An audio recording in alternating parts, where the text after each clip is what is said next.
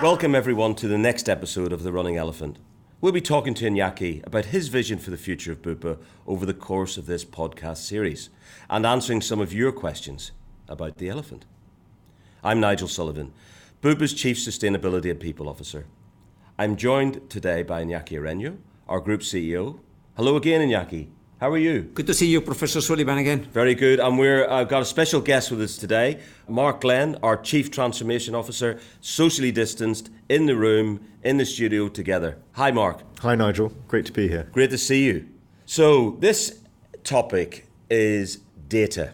If you've been listening, obviously, to the other podcasts of The Running Elephant, we've got 4 strategic pillars, but there are 2 also enabling pillars sitting there with the 6. One is agile culture and one is data. And you might say, stepping back from the 6 and looking at them going, why did they pick data? Why is that so important above other things? So I just want to ask both of you the question about that, but I'll start with you, Iñaki. Why is data so important to our strategy? For me, there are 3 reasons why data is so relevant. So first reason is to fulfill our ambition.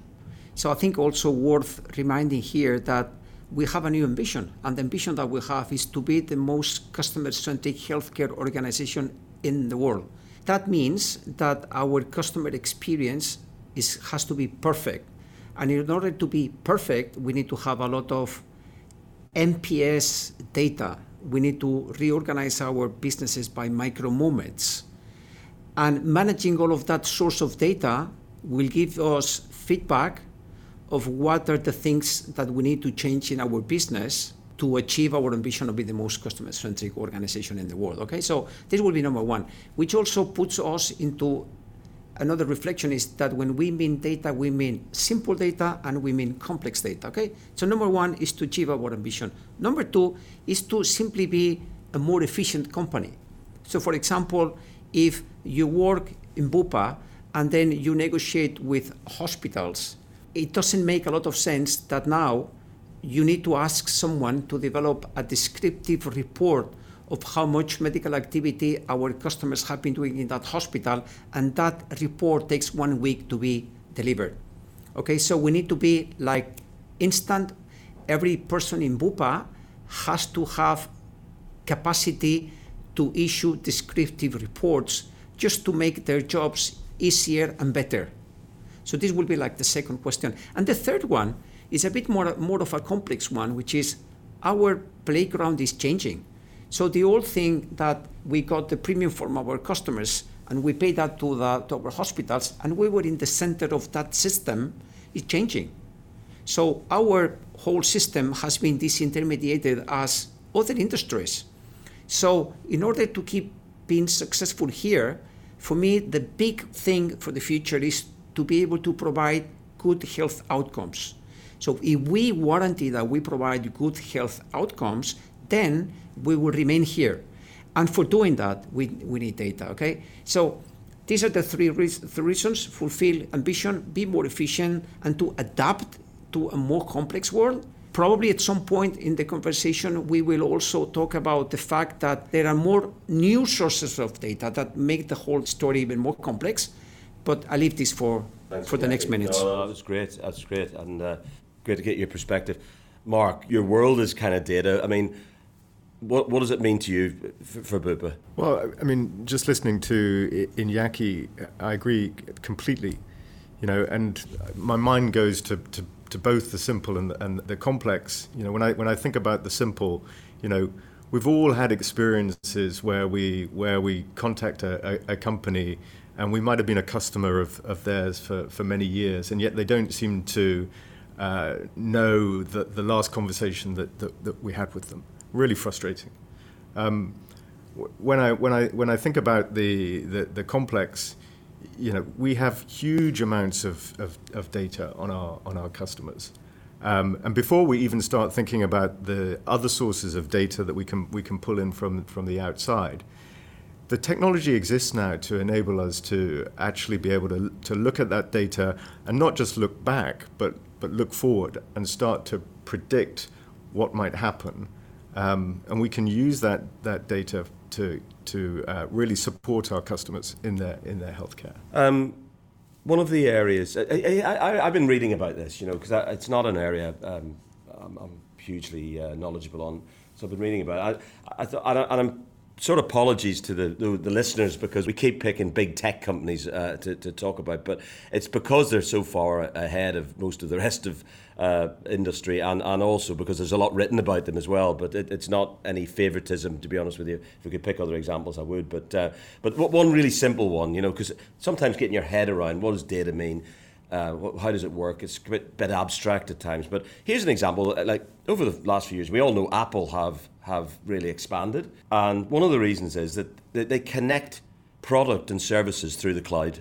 So to iTunes, the iCloud. And it makes ownership of multiple devices easy. Now, those devices aren't cheap. We know that. Their margins must be great at Apple. But it means you get your Apple Watch, you have your computer, you have your phone, and it's very easy because everything connects together and you don't have to put in things twice. And they've used, in this particular example, I think, they use data as the integration glue between those things. Now, other companies, Sony, Toshiba, they haven't done that. And so it makes the user experience and the ownership of those devices much more pleasurable. That's why one of the reasons people buy them, But look, if we talked about sources of data, it would be great to hear maybe internal, external, Mark, where you think we're going with that. Well, again, to sort of build on what I was saying earlier, you call a company and they don't seem to know who you are. You think about Bupa, we have many different businesses. So we have our insurance businesses, we have our clinics, our dental businesses, our aged care businesses.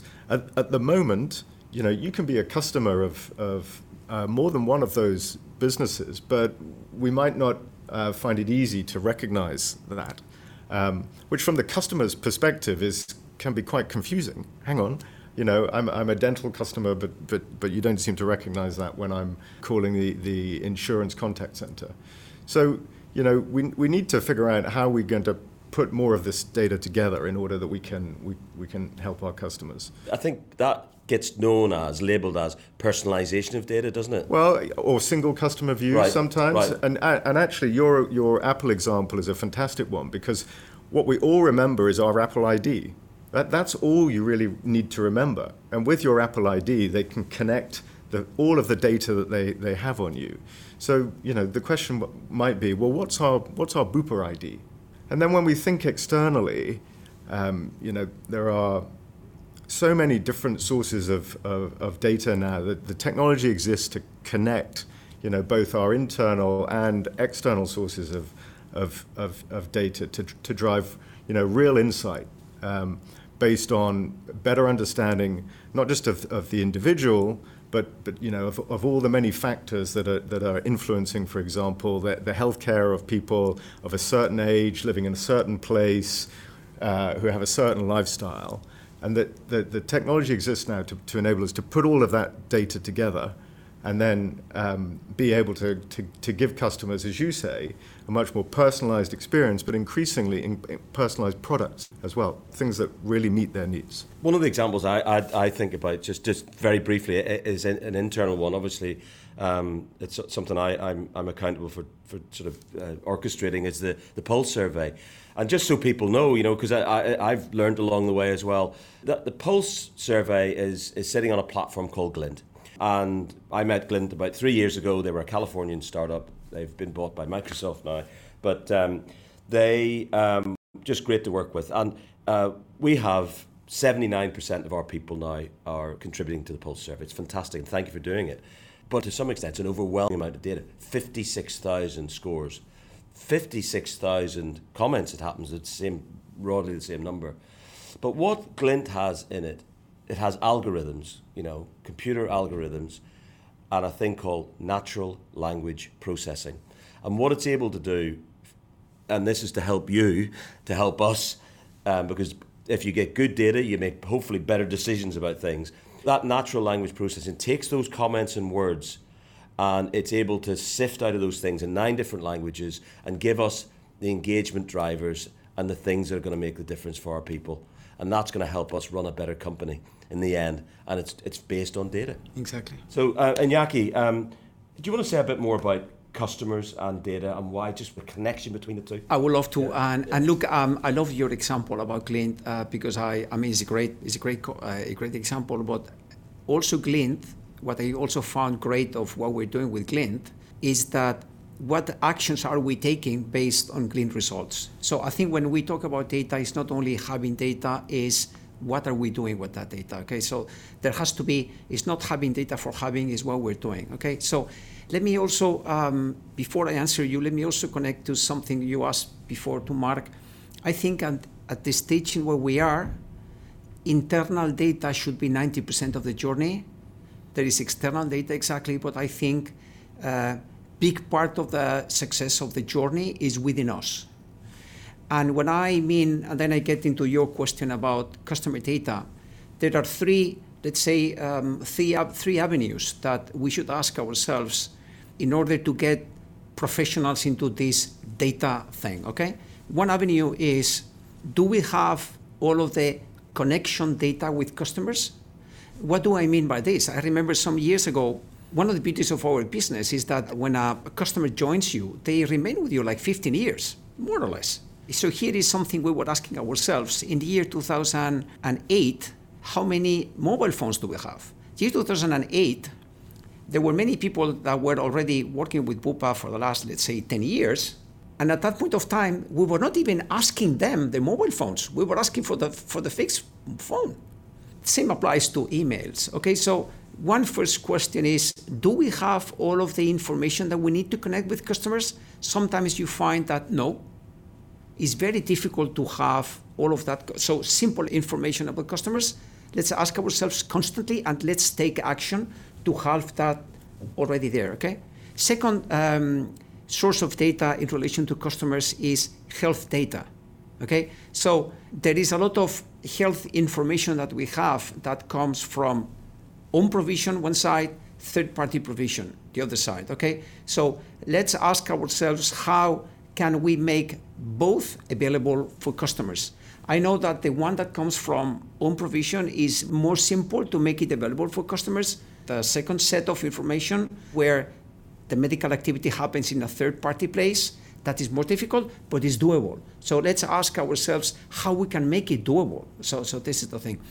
And the third thing is, what actions are we already taking based on customer information that will impact on the way we deliver our business? And there's plenty of this. So I remember, for example, some years ago, one of the big asks was, how many gynecologists should we have in an A&E door in our hospital? So then we went to the data and then we identified this.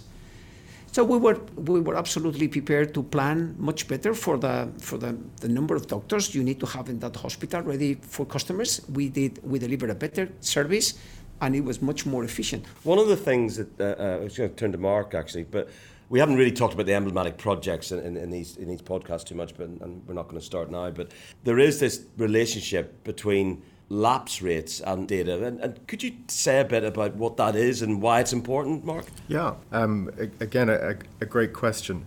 I mean, the reality is that actually we can often predict whether or not a customer is at risk of lapsing.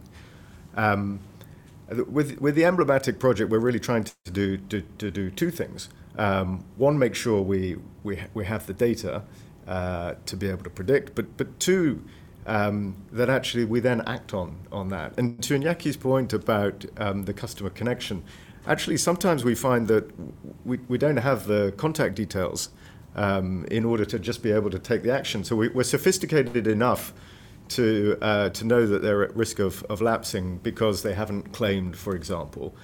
But we can't actually take the follow-up action because we don't have all of the connection data that we need. So the emblematic project is both ensuring that we have all of the data, but also that we take the action. Because without the action, the data is nothing. And I was just reflecting on what Iñaki was saying, and when we were talking about Pulse, for me, the real power of the Glint platform is that everybody can access it, right? So we do the survey, we get all of the data, but then it's available to every manager, every person in the company to access.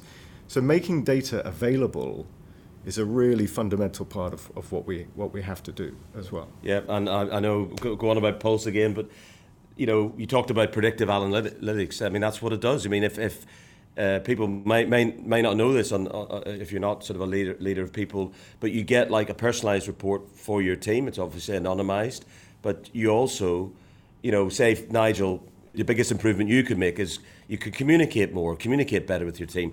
Well, actually, it actually suggests, here's a TED talk you could listen to. Here's a program you could an online program you could go on. So you can do something about it. And the reason you do something about it is we have the data. So it's really, really powerful. Mark, just staying with you again. I mean, one of the other things, just to maybe ask you about, you hear about big data all the time, in TV and stuff like that, and newspapers and stuff. What is big data? Big data is really what I was referring to when I was talking about external data. So, I suppose there's two types of external data. You've got, as Iñaki was talking about, you've got the data that our provision network has. So, the hospitals and other healthcare providers that provide services to our customers. So there's that form of external data. But then there's all of the other data that's out there on our customers.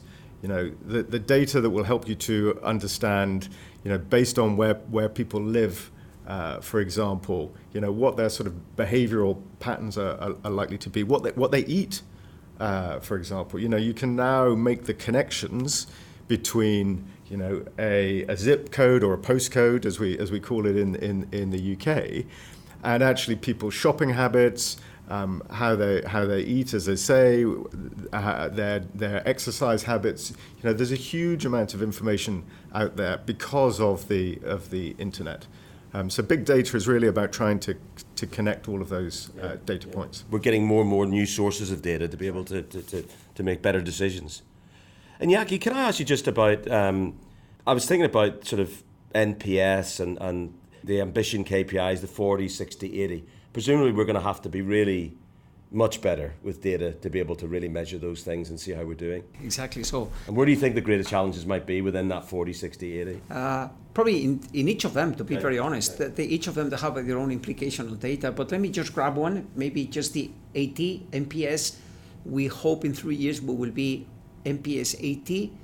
Let's remember that the big guys, big digital guys are in that space. In order to get there, it happens the same like is in track and field. So the last points are the most difficult ones, okay? So I think my bet is we're gonna get very quickly into the 60s in NPS. The last points are gonna be much more difficult. Okay. And those points are the ones that will be data-based. And what I mean by data is, again, not only divide our businesses by micro moments, have information, probably divide the businesses by nano moments, or even smaller slots of our businesses. Ask them how are we doing in these specific slots, get a lot of data, call them back, see what we have to do to improve all of that to get to the 80. So this is just one, but the three will be affected. Yeah, that's great.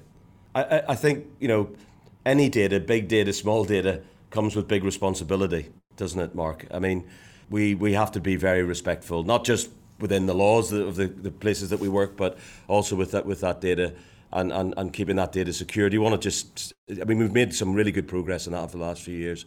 Maybe worth a comment for people. Yeah, I mean, as many people know, we've spent a lot of time and invested a lot of money in making sure that our systems that hold our data are secure.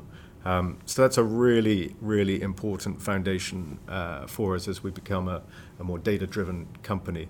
I think as we go forward, we clearly always have to be thinking carefully about how we use our customers' data. I actually think that in the 21st century, many customers actually want to see companies like ours making great use of their data, whether it's just to be able to recognize them or to be able to give a much better, more personalized service, and back to the power of predictive analytics, actually tell them things that maybe they didn't know.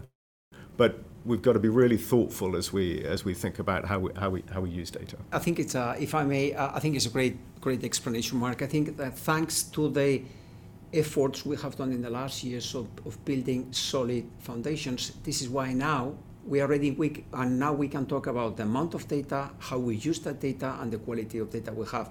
Probably making sure that all of the regulatory compliance issues are already being taken care. So now, and also it's also very relevant to see how the world is moving here.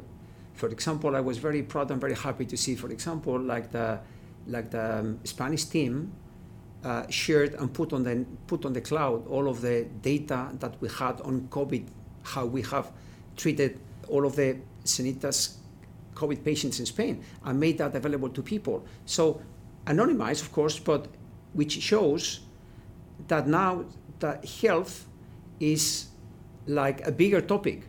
I mean, privacy, of course, and security will always be there. But look, we are a little bit in a hurry to move quickly because there are challenges that we need to tackle, and the world is moving in that direction. I'm going to ask you both a final question, the same question, just for our listeners, really. You know, I'm doing my job, you know, I'm whatever it is, and I'm listening to this.